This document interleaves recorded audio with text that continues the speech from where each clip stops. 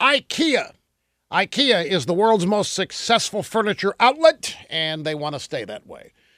Now, IKEA wants to add new store locations to respond to changes in the way people live and shop. And right now, most IKEAs are in suburban areas outside major cities. But the company says that over the next 20 years, fewer people are going to be driving or will even have cars. Obviously, they're talking about millennials. And I'll bet you that's not true, but that's a whole different day. So IKEA is hunting for prime downtown locations in big cities worldwide. They're looking in Paris, London, Berlin, Madrid, Tokyo, Shanghai, and Mumbai. Always love saying Mumbai.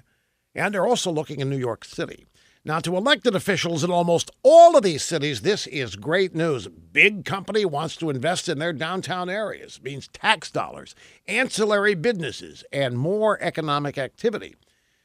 But you IKEA executives had better beware. If you really want to open a New York store, you better come up with a plan to deal with New York liberals. They hate big business.